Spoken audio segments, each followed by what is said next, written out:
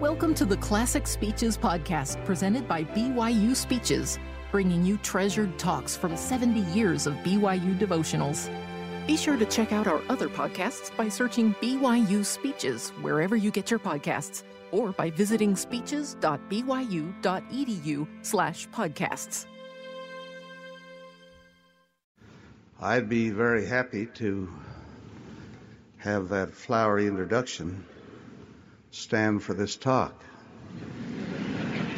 and have the benediction. I'm tempted to try to get away with that. It's really a great opportunity and a great privilege to be with you this beautiful morning. I appreciate the effort that you've made to be here. As President Holland has indicated, it has been the custom, reaching back many years, for a member of the First Presidency to speak to you at the beginning of the school year. I would like to say something that will be helpful. To this end, I've prayed for the direction of the Holy Spirit. I bring you the love and the greetings of President Kimball and President Romney. President Kimball serves not only as president of the church, but also as chairman of the Board of Trustees of this university, and President Romney as vice chairman. I am confident they would have enjoyed being with you this morning, had their circumstances permitted.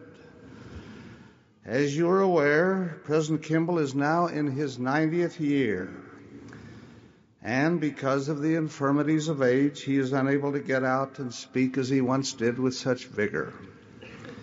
President Romney is similarly handicapped. I wish to share with you some of my concerns in the responsibility which has been thrust upon me. I want you to bear some of that responsibility. If you are a member of the church, you too have a challenge to be concerned with its strength and growth. I remember many years ago a man who was prominent and well-to-do came to see Stephen L. Richards, who was then a member of the First Presidency. The man had a son who was denied a missionary call because of his moral misbehavior. The man was very forceful, almost demanding in his request that the son be permitted to go. At the time, I had a responsibility for the missionary program of the church and was in the room when the conversation took place. After the man had finished his lengthy and demanding argument, President Richards quietly said, "Brother so-and-so, as you know, I have some responsibility for the affairs of this church. You do also. If you were seated where I sit, knowing the circumstances that I know, you would feel exactly as I do. Now, in your position as a member of this church, as one who holds the priesthood, you too have responsibility for its growth and program and for its discipline. My heart goes out to you, for I know that what you say comes of a love for your son. However, I am asking you as a man with a responsibility for the progress of the church to look at the larger affairs of the kingdom. Then you make the decision in that light." It was the father who, after a thoughtful silence, made the decision that his son should not go. It is now something over 4 years since I was called into the presidency. For 2.5 of those 4 years, not of my own wish, I have thrust upon me the burden of the day-to-day work of the office of the presidency. Please do not misunderstand me. I am not complaining. I have been blessed of the Lord in a marvelous and wonderful way. I have been blessed with the confidence of His chosen servants, Presidents Kimball and Romney. I have been blessed much with the loyalty, the unflagging help of the Council of the 12, of each member of the First Quorum of the 70, and of the presiding bishopric. and of the membership of the church across the world. I have been remembered in many prayers, and I am grateful beyond any power of expression of mine. Incident to the responsibility which I have chaired the meetings of the Board of Trustees of this university. For many years, as President Holland has indicated, I have served as chairman of the Executive Committee of the Board. I also chair the meetings of the Budget and Appropriations Committee of the church. This is a very serious responsibility. As you are aware, you students of church history, on July 8, 1838, the Lord revealed to the prophet Joseph Smith the law of tithing as it applies to the members of the church in this dispensation. On that same day, he gave a revelation in which he said the tithing funds of the church should be, quote, disposed of by a council composed of the first presidency of my church and of the bishop and his council, and by my high council, close quote. Based on that revelation, we have in the church what we call the Council on the Disposition of the Tithes. This council is comprised of the First Presidency, the Council of the 12 Apostles, and the presiding bishopric. Theirs is the ultimate responsibility for all church expenditures. Serving in effect as an executive committee of that council, we have what we designate the Budget and Appropriations Committee. This committee meets weekly to consider for approval all items of church expenditures. These might include a score or more of new chapels in various places throughout the world, or a building or renovation project on the BYU campus, a new temple somewhere, or any number of things.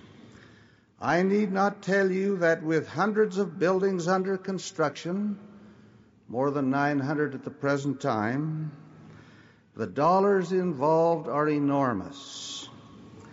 Again, it is my responsibility to chair these meetings and to sign the approvals for the expenditures. It is a worrisome responsibility. Where does the money come from? There are many who look upon the church as an organization of great wealth. We have been classified as being equal to many institutions of the Fortune 500. Our assets are spoken of glibly by those who either do not know the facts or with gross distortion for purposes of sensationalism. The fact, of course, is that we do have tremendous assets when the value of all church buildings and facilities is included. But these assets are not income producing. They are consumers of income. They consist of thousands of meeting houses across the world, many temples, seminaries, and institutes, and of course, Brigham Young University. They have cost millions, and they produce scarcely anything in the way of a direct dollar return on that investment. There is only one reason for their existence, and that is to serve the needs of people as sons and daughters of God who have a peculiar and important relationship with Him. I repeat that the church is frequently spoken of as an institution of great wealth.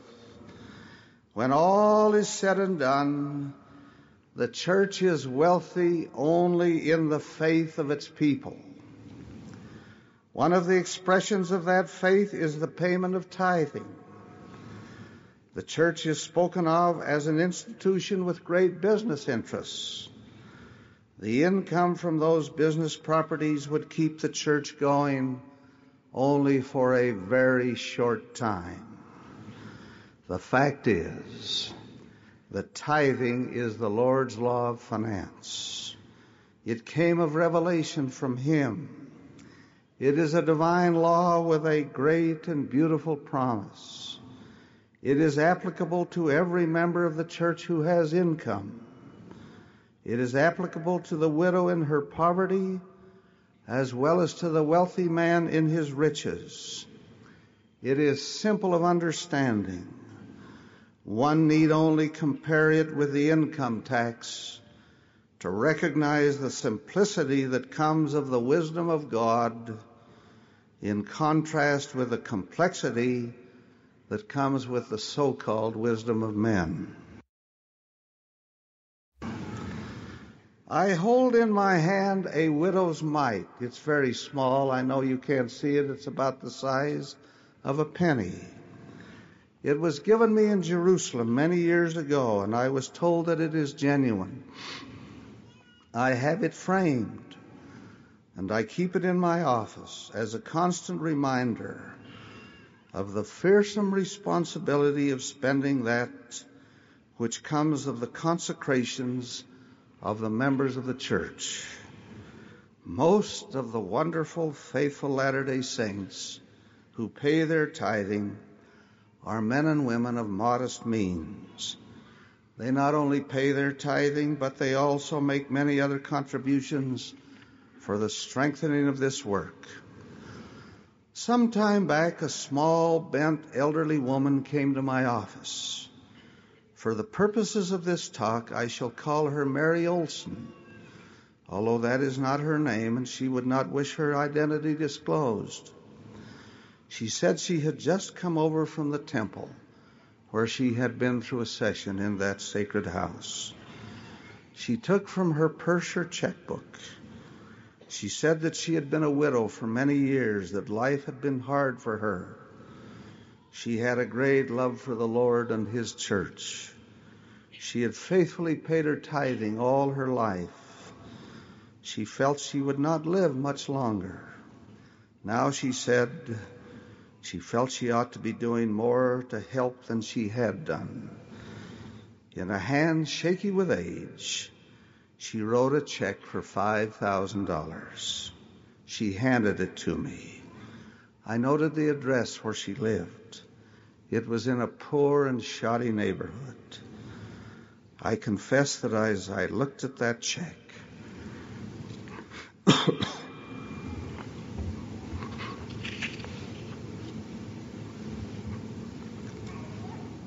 tears came to my eyes.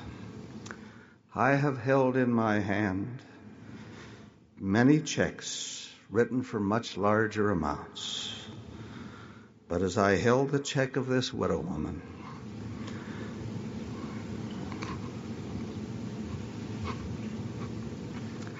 I was almost overcome by her faith. And also by the seriousness of the trust that was mine in the expenditure of her consecrated contribution. My dear young friends, we, you and I, are trustees of that which has been given to the Lord by Mary Olson and thousands like her whose devotion is as great and whose sacrifice is as certain. This beautiful campus with its many programs is a consumer of a very substantial portion of the widow's contribution. She gives her offering to the Lord, and she is then released from responsibility. The responsibility then becomes mine and yours. What might she expect of you? I'm going to speak quickly of 4 or 5 things that I think she might appropriately expect. First, I think she might expect on your part a deep sense of gratitude and appreciation. I recognize that the fees you spend to attend here are high and sometimes difficult to put together. But you should know that several times the amount that you pay comes from the sacred funds of the church to cover the actual cost of your presence on this campus. That applies to every one of you who is here. You are truly privileged. There are approximately 26,000 of you. There are literally legions of other worthy young men and women who are members of the church who would do almost anything to be here. Why should you be so treated when a beautiful and brilliant girl in the British Isles, or that qualified young man in Argentina, or that able and faithful girl in Japan are just as worthy and just as eligible as you? Gratitude is among the greatest of virtues. I hope there is not a day passes that you do not get on your knees and thank the Lord for the marvelous privilege you have in attending this great university. Where in the world is there a more beautiful campus than this? Where are there better facilities? Where a better qualified faculty and men and women, not only of learning but also of faith? Where will you find better associations than here? And I might add parenthetically, where a football team more worthy of cheering about? I know the academic grind is hard. I know you sometimes get discouraged as you face it. I know that for many of you, there is acute loneliness, even with so many around you. I may say, however, that you would have these problems and more at any other university. Be thankful. Be appreciative of the marvelous opportunity you have to study at this magnificent university. 2, the widow who brought to me her offering, which has become a portion of the funding of this university, would expect you to save, protect, and do all you can to preserve these remarkable facilities which have cost so much. We constantly receive requests from people across the world to establish another university in one place or another. It would be a wonderful thing if we could do so. However, we must face the fact that it simply would be too costly, more than we could afford, to build and maintain such a plant and faculty. It is your home while you are here. Take good care of it. I am appalled when I see property defaced or vandalized, or damaged through carelessness, or resources wasted. There must never be any such on this campus. It was built to its present state in large measure by money from the tithes of the people. It is being maintained in large measure by such funds. Take care of it. A sacred trust is placed in you to do so. 3, the widow of whom I speak expects that while you are here you will experience an increase in faith and a strengthened knowledge of the things of God, and more particularly of the restored gospel of Jesus Christ.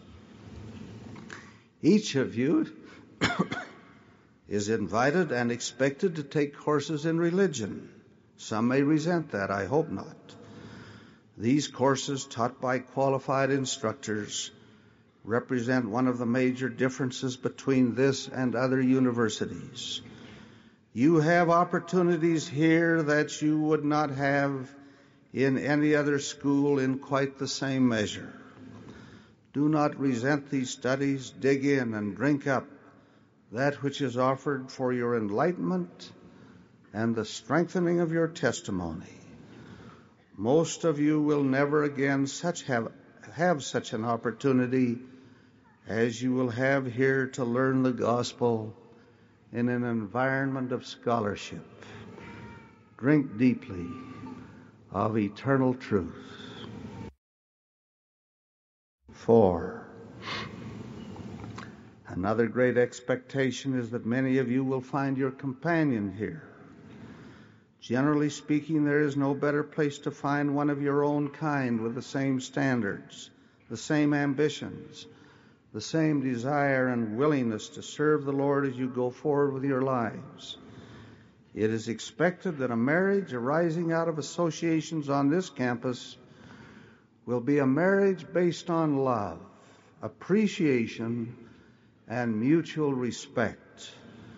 with an understanding of the heavy responsibilities as well as the potential for happiness in time and throughout eternity through the exercise of the priesthood in the house of the Lord.